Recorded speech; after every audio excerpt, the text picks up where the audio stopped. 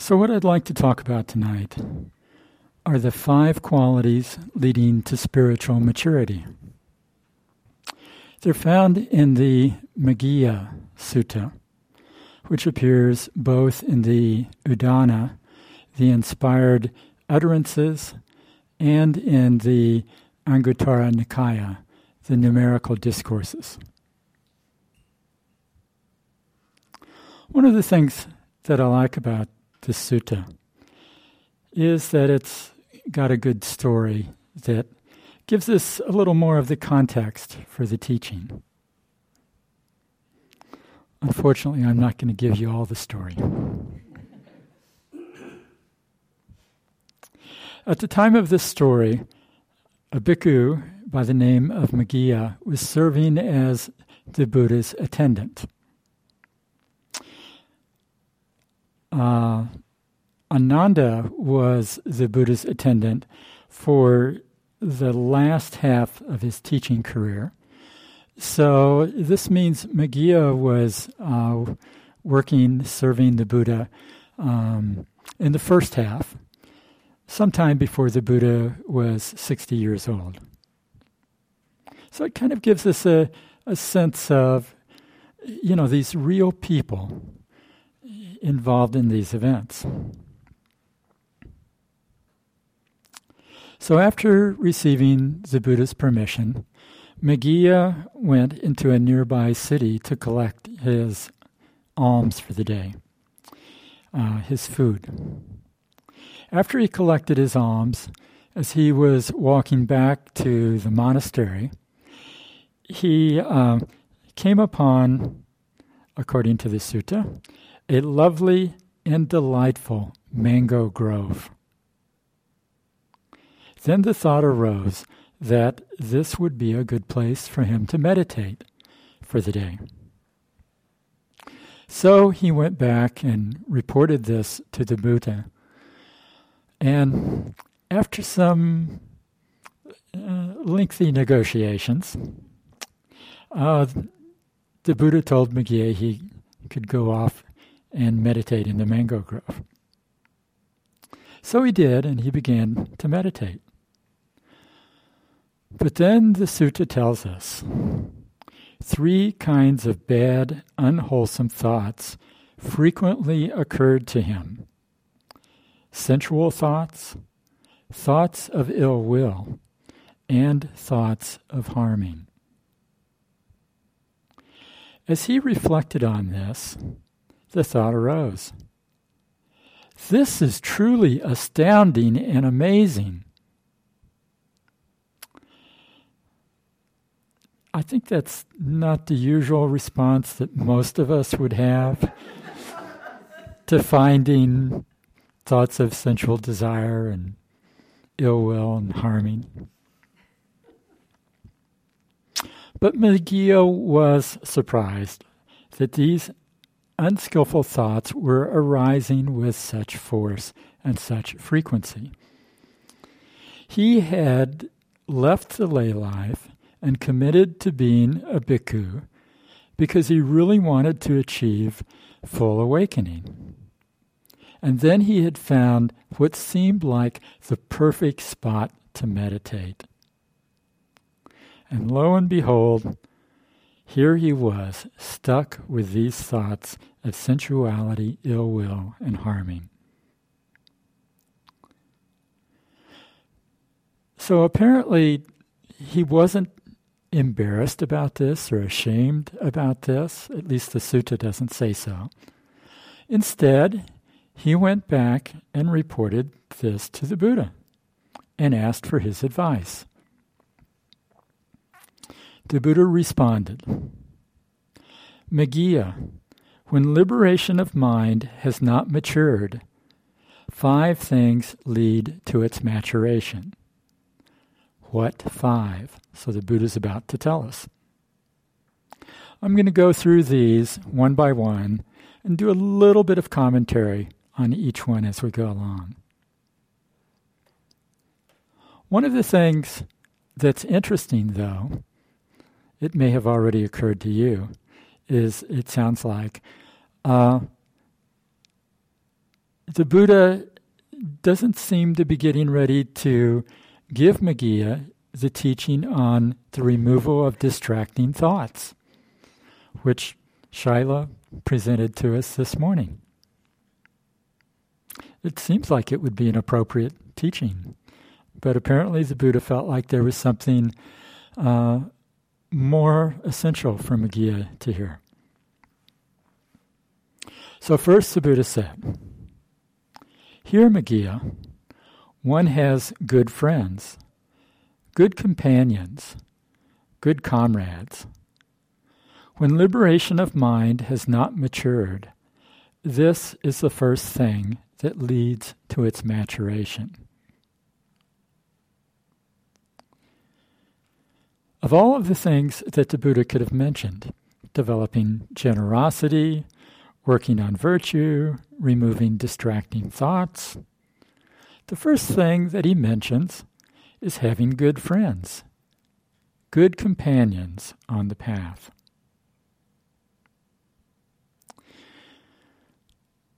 The words in the Pali language that we translate as good friend or spiritual friend are Kalyana Mitta. In the Theravada Buddhist tradition, a Kalyana Mitta refers to several kinds of companions on the path. Our teachers are regarded as good friends. Not necessarily a social friend, but a good friend in the Dhamma. In this tradition, a teacher isn't a guru. The teacher-student relationship isn't like a parent to a child. In some ways, it's a little closer to a peer relationship.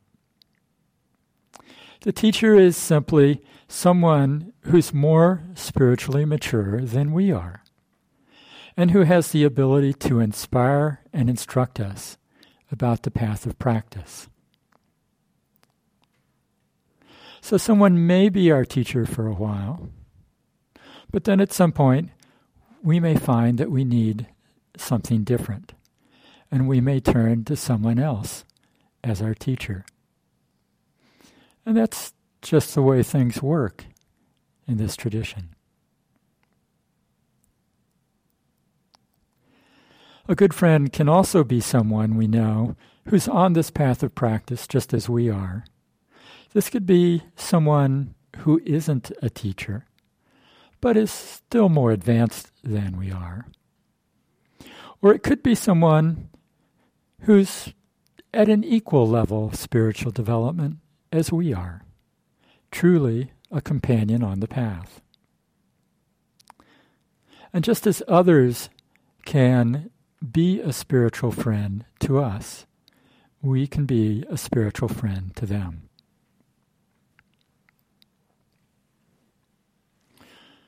I was on retreat earlier this summer, and I found that being surrounded by people who were equally committed to the practice was a great support. If my inspiration or my energy began to flag, really all I had to do was look out a window,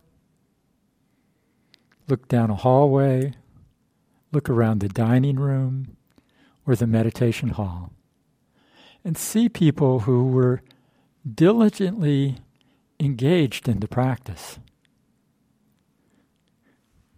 It was an inspiration.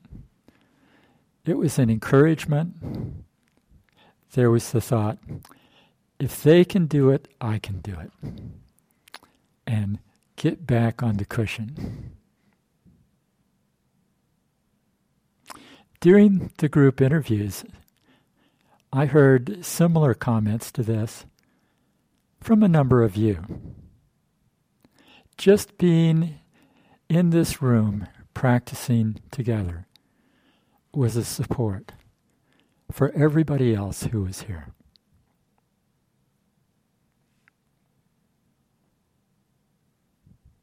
The Buddha emphasized the importance of spiritual friendship a number of times in the suttas.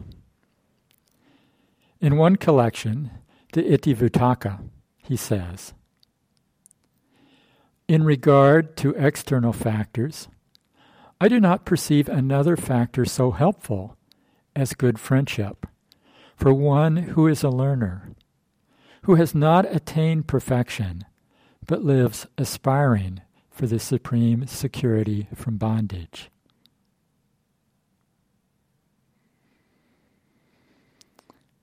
In the Anguttara Nikaya, the Buddha commented, "This is the forerunner and precursor of the rising of the sun, that is, the dawn.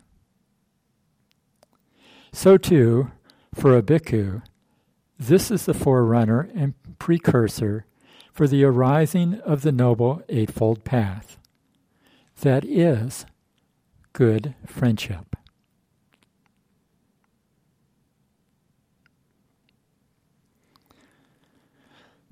And then there's the story that you may have heard, where the Venerable Ananda approached the Blessed One, the Buddha, and said to him, "Venerable Sir, this is half of the holy life. That is, good friendship, good companionship, good comradeship." And the Buddha responded, "Not so, Ananda. Not so, Ananda. This is the entire holy life, Ananda. That is good friendship, good companionship, good comradeship. When one has a good friend, a good companion, a good comrade, it is to be expected that he will develop and cultivate the Noble Eightfold Path."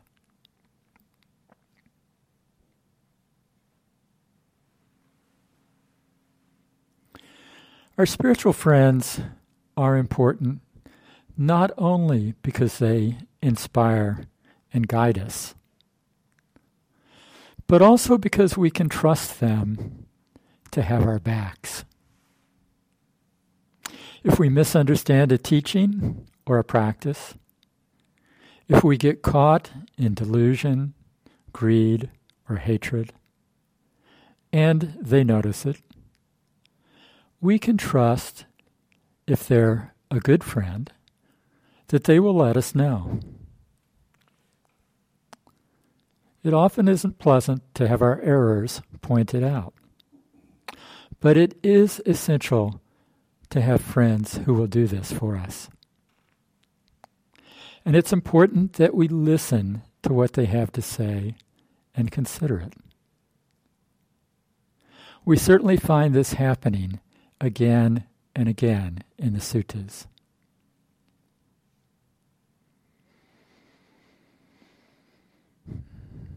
So the second thing that the Buddha mentioned to Meghiya was, again, one is virtuous. She dwells restrained by the patimokkha. This is the rules of conduct for monastics. Possessed of good conduct and resort, seeing danger in minute faults. Having undertaken the training rules, she trains in them. When liberation of mind has not matured, this is the second thing that leads to its maturation. So the Buddha's talking about cultivating virtue. For lay people like us, this usually involves working with the practice of generosity and with the training rules that we call the 5 precepts.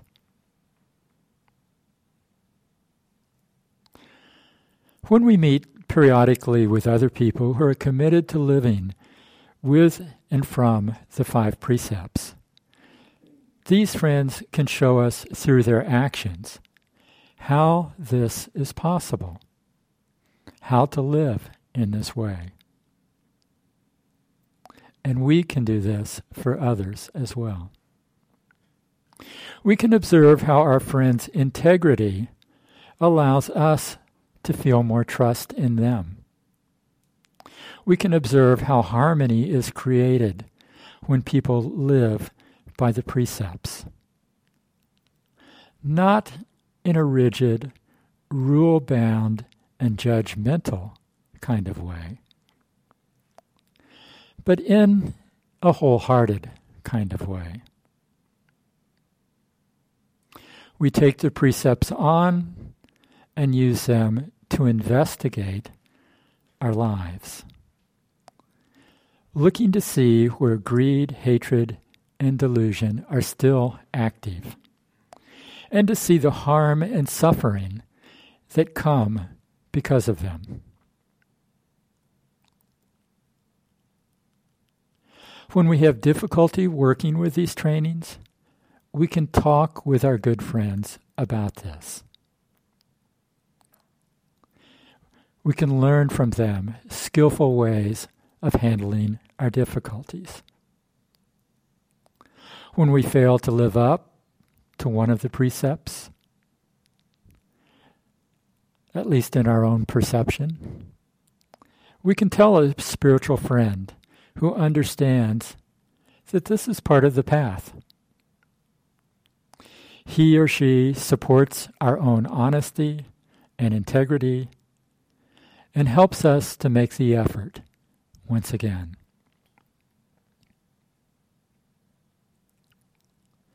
Just associating with people who are engaged with these virtuous trainings can be an encouragement and a support.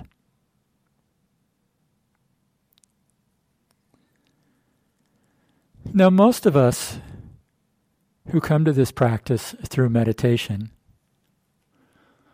which is probably most of us, it seems nowadays, we probably begin with good enough ethical behavior. Good enough to get us started. Good enough for us to begin settling down our bodies and mind a bit. Good enough to begin looking at our minds and opening our hearts.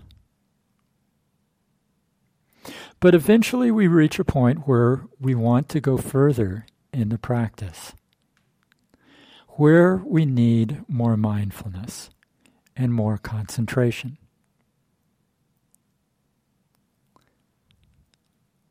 The Buddha said that virtue is one of the forerunners for the development of mindfulness. So when good friends support us in the training with precepts, they're helping us lay the foundation for developing more mindfulness, which will help us come to see even more deeply the way things are.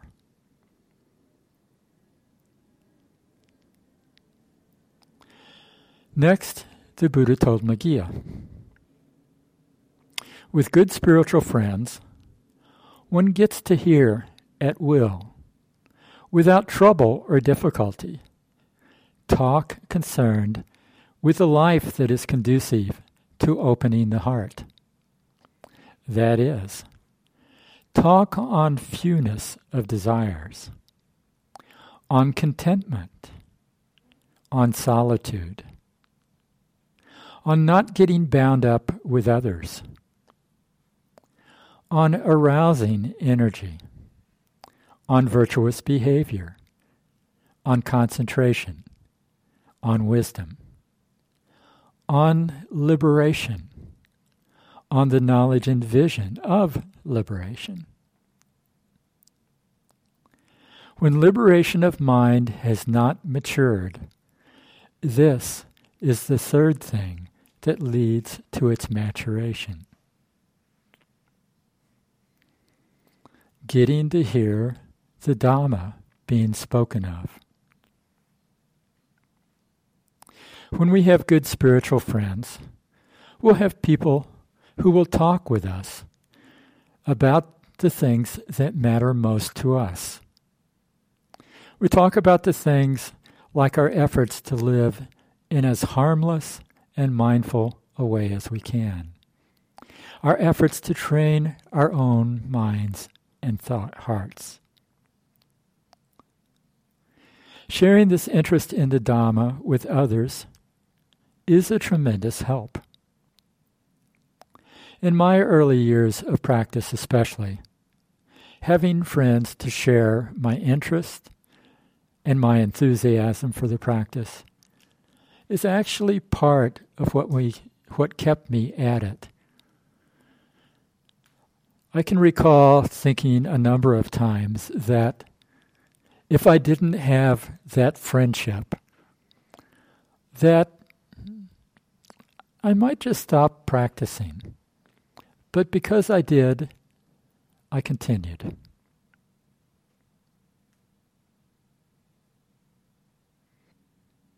Spiritual friends also provide a counterbalance to the larger culture's emphasis on pursuing passion for what is sensually pleasant, for ill will, and for the delusion, especially the one of the world should revolve around me.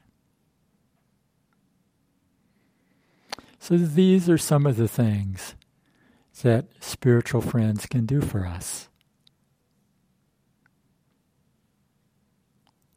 Then the Buddha told Meghiya, one has aroused energy for abandoning unwholesome qualities and acquiring wholesome qualities. She is strong, firm in exertion, not casting off the duty of cultivating wholesome qualities. When liberation of mind has not matured, this is the fourth thing that leads to its maturation. This fourth quality is what, in other places, the Buddha calls right effort. Right effort is abandoning activities of thought, word, and deed that are unskillful, that lead to unsatisfactoriness, stress, struggle, and suffering. Right effort is also developing and supporting activities, actions of thought, word, and deed that lead to generosity, goodwill, compassion, equanimity, and wisdom.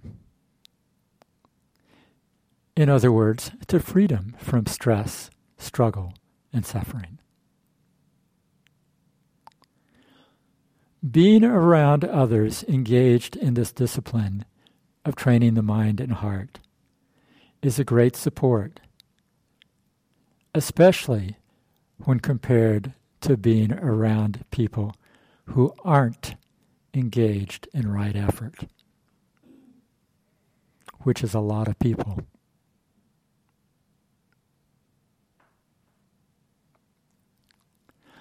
Then the Buddha described the fifth of the qualities that lead to spiritual maturity. One is wise. He possesses the wisdom that discerns arising and passing away, which is noble and penetrative, and leads to the complete destruction of suffering. When liberation of mind has not matured, this is the fifth thing that leads to its maturation. This fifth quality is, of course, seeing the impermanence of all the things that we normally get entangled with. Seeing the impermanence of all the things that we think will bring us happiness and long-term benefit, but don't.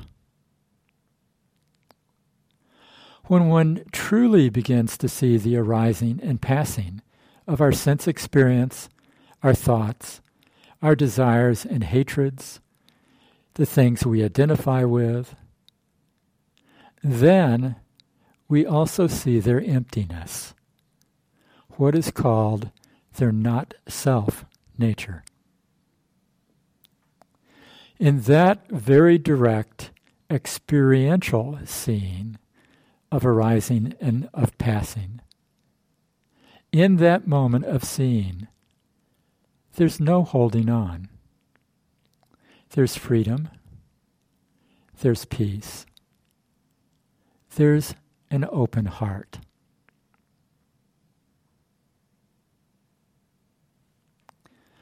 Good friends can inspire us to keep practicing until we see the places where greed and hatred and delusion still entangle us. They can inspire and support us in our practice until we see for ourselves the impermanence of each moment when these unskillful qualities arise in the mind and heart. They can inspire and support us in our practice until we have found our own capacity to meet the ups and downs of life with equanimity.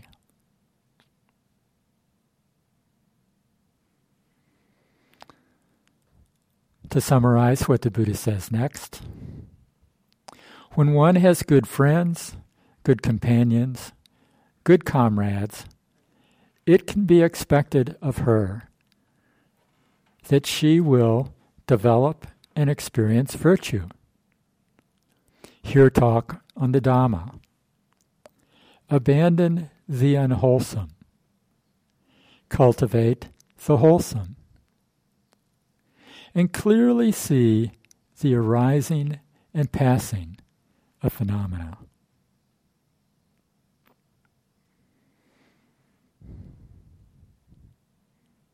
The Buddha didn't stop there. He didn't stop after 5. He said, one who is established in these 5 things should also cultivate 4 additional things.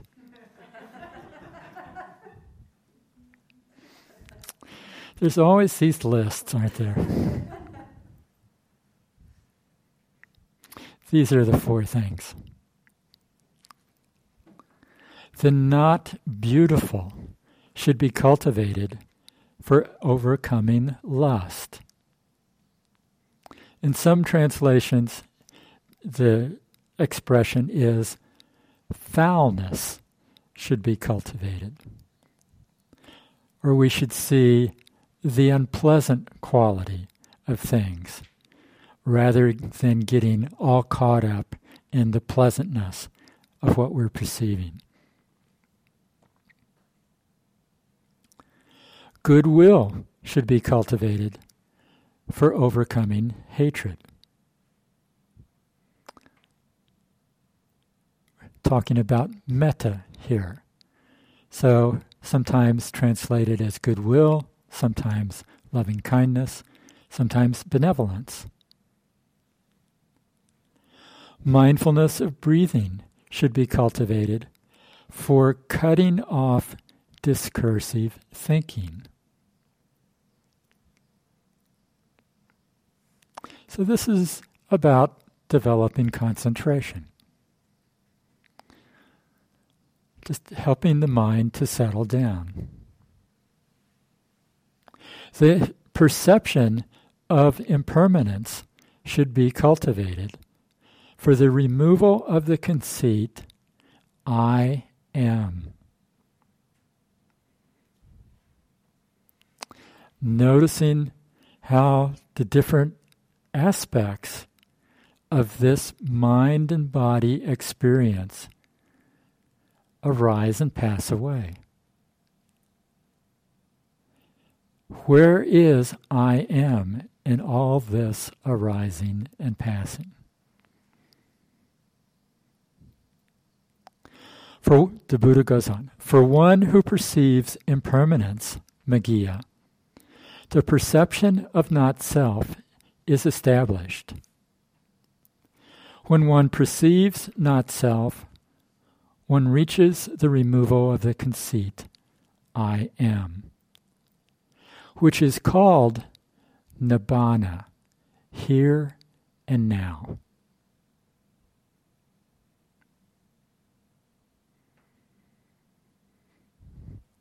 So all of this is built on the foundation of associating with good spiritual companions.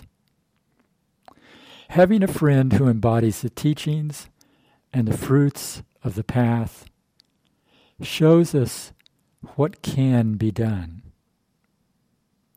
Good spiritual companions show us that this practice and this path is possible, even with all of the challenges of being present for whatever arrives into our lives at any particular moment.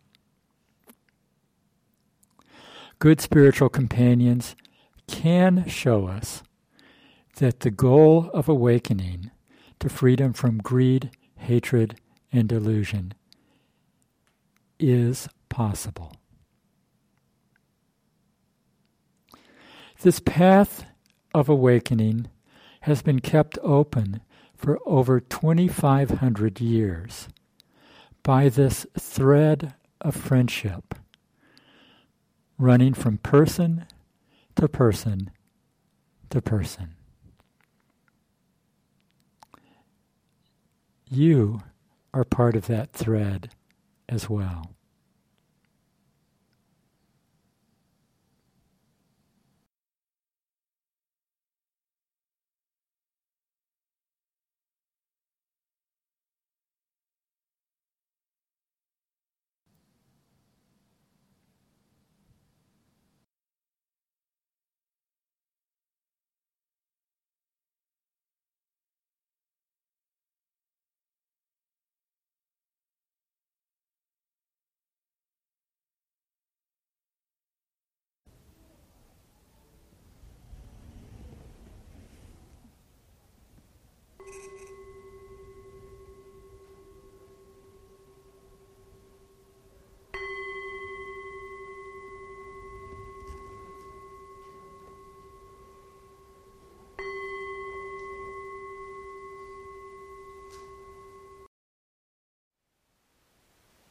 Thank you for listening.